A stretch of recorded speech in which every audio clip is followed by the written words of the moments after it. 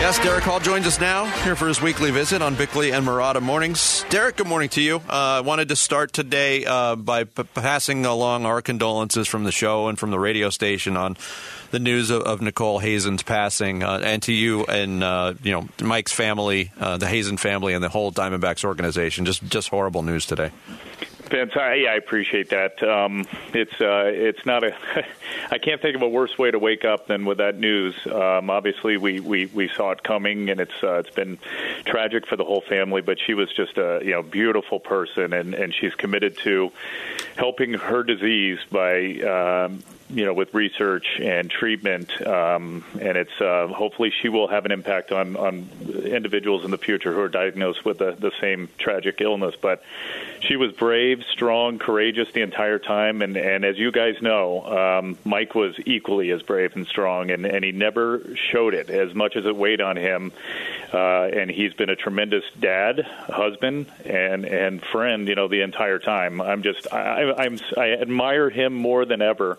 Watching him, knowing these were the last couple of days of her life, and we all know he was in that boardroom, guys, with 20 others that worked for him, and you never would have known. And talking to every team and working just as hard as he ever has, and kept it all internal. And he's tremendous. Such a tragedy, and to happen to a family that was still so young with so many loving, beautiful children. How hard has this been institutionally for you guys to surf through this for the last couple of years? Yeah, it's been tough, Vic, because, first off, he's such a private guy, and you have to respect that, and give him his privacy. And he would open that door when he felt the need to share information or seek advice. And we wanted to give him as much leeway and room as we could and support as we could. And I think we all did, and it worked fine. And it was tough on us because she's such an important part of our family. We have a hole in our heart, obviously, but these boys handled it very well. For them, it was a big transition to move from the East Coast to here and get their, start over with a new life here, and then to have this become a part of their everyday occurrence was just, again, tragic. That's the only word you could use. Yeah, it is an apt word. Derek Hall, President and CEO of the Diamondbacks, our weekly guest here on Bickley and Marotta Mornings. About the just wrapped up trade deadline, some activity for the Diamondbacks. Do you think when it's all said and done, Derek, that's the amount of activity you expected there to be done before the deadline?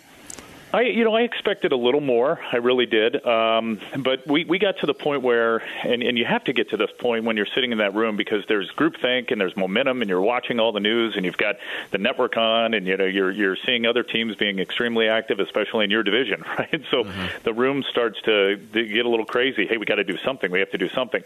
Sometimes the old phrase, the best moves are the ones that never get made. And I felt that way because there were a couple of more moves we could have made.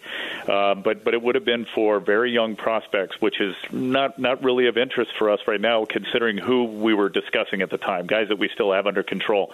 So I'm glad we didn't make moves just to make moves. And just like I said, in fact, a couple of fans had reached out to me, rightly so, where I was on with you guys last week and said, any moves that we make are going to help this team now and, next year, et cetera, in the near future. And some, if you ask me, like, well, why did you go get a catcher in the Florida State League? Sometimes you have to make moves to create openings and add spots to your roster. But for us, what's best for us right now is to be able to provide an opportunity for young players like McCarthy to play, to be able to create an opportunity possibly for Carroll to come up, in the near future, like we talked about last week too. So all of that's part of the plan of what's better for the team now and in the future, despite regret that you may have personally when you have to move away from a player who's so important to your organization. Yeah, and at the same time, as the Suns learned the hard way when they cleared the decks and had nothing but young kids, hanging on to some of the veterans, at least you'll get the mentoring for the rest of the season, if nothing else. And sometimes that can be a little more important than people realize. Bingo, Bick. That's so important. Yeah, you're right. And other teams, I know there's teams out there that are very similar to ours, like the one we just played. They're probably, a year ahead of where we are, where we want to be. But, they get criticized for not making moves, yet they really didn't want to. There's, we've been building this. This is a plan. We are where we want to be. And it's the same. Teams are in different positions from others. Those that were very aggressive and very active, by the way, like I've never seen before, we're in a different place. and I really like where we are, where we're heading, and there's obviously light at the end of the tunnel, and we just have to get these kids playing more and having the opportunity and making mistakes and failing. That's important too. And for a kid like Tommy, yesterday to get in there and do a very, pretty nice job. I mean, that's a tough spot to be playing against, facing that lineup, playing against a really good pitcher on the other side, and getting double plays when he needed to, getting strikeouts when he needed to. Sure, he gave up a big 3-run homer, and again, it's learning though, and I think that was very important for him to go through that and get through it. Derek Hall, our guest here on 98.7 FM, Arizona Sports Station. You mentioned him as a player, very important to the franchise, David Peralta. He gets traded to Tampa Bay, and everybody pretty much saw that coming. It's never easy to trade a guy like that, but now looking back, now that he's an ex-Diamondback, what does David Peralta mean to you, and what did he mean to the organization while he was here? Well, I think, first of all, one of the most contagious smiles I've ever seen in a uniform. That guy is just, he was pure energy. His fans loved him, especially out in left field. And he got it. He was good in the community and good with fans. That's all you can ask from a player other than what they can do performance-wise on the field. And we had a great conversation when we let him go. And he loves this place. He loves Arizona. He loves our fans. He loves this franchise. And anytime you have to part ways with an individual like that, you just hope that it's temporary. And that he can be back at some point, whether it's working in the organization or who knows any other capacity, just like conversations that I had with Goldie, at the time when he left it. But these are very important, iconic players in our team's history and in the record books.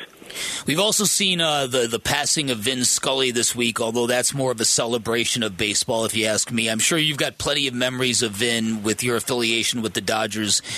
What do you think he means to baseball? What's your perspective on Vin Scully? You know what, Dan? He's the reason why I love baseball. He's the reason why I learned to love baseball and why I followed it. And he was, when I was there, I grew up listening to him in Southern California, and he was an idol of mine. And the day that he ended up reporting to me, I remember calling my father going, oh, my gosh, Vin Scully reports to me. And I always said he was the one employee of mine that could have fired me if he wanted to. And Vin was great. He was so classy. I'll say this. He was not only important to the Dodgers. He was not only important to baseball. It was all sports. Whether he was doing golf or whether he was doing football, he's the greatest play-by-play voice of all time and storyteller.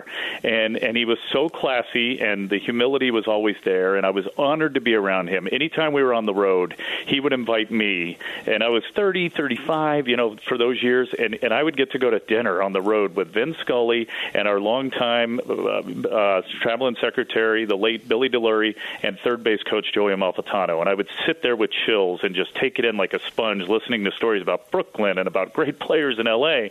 And Vin was a real good friend and mentor, and he would invite me to play golf at Bel Air Country Club, where he was a member. And, he was fair-skinned. He'd go out, he'd have long-sleeve sweaters, he'd have golf clubs on both hands and a big straw hat, and he'd have this little left-handed slice, and he'd stand over like a two-foot putt and miss it and say, oh, dirty name. And I said, come on, man, just say it. Say it. He'd go, oh, no, just dirty name. But he was, what you saw, what you heard is who he was. And I love him. And I'll tell you one more, little story of who he is. I think I heard Bob Costas, I think, was the one who said, he announced like a tenor, and his voice would go up a little bit. Well, we had a broadcaster who was having a health issue at the time, and so I needed to ask another broadcaster if he would step in at no further pay to fill in for quite some time. And I asked Vin his advice first. I said, look, I don't think we could pay this broadcaster more. And Vin said, oh, you won't need to. And I said, no? He said, oh, no, tenors love to sing. And I'll never forget that. And I went to the other broadcaster and said, do you mind stepping up? And he said, oh, no, well, I'll do it. And I went back to Vin. He said, I told you, tenors love to sing.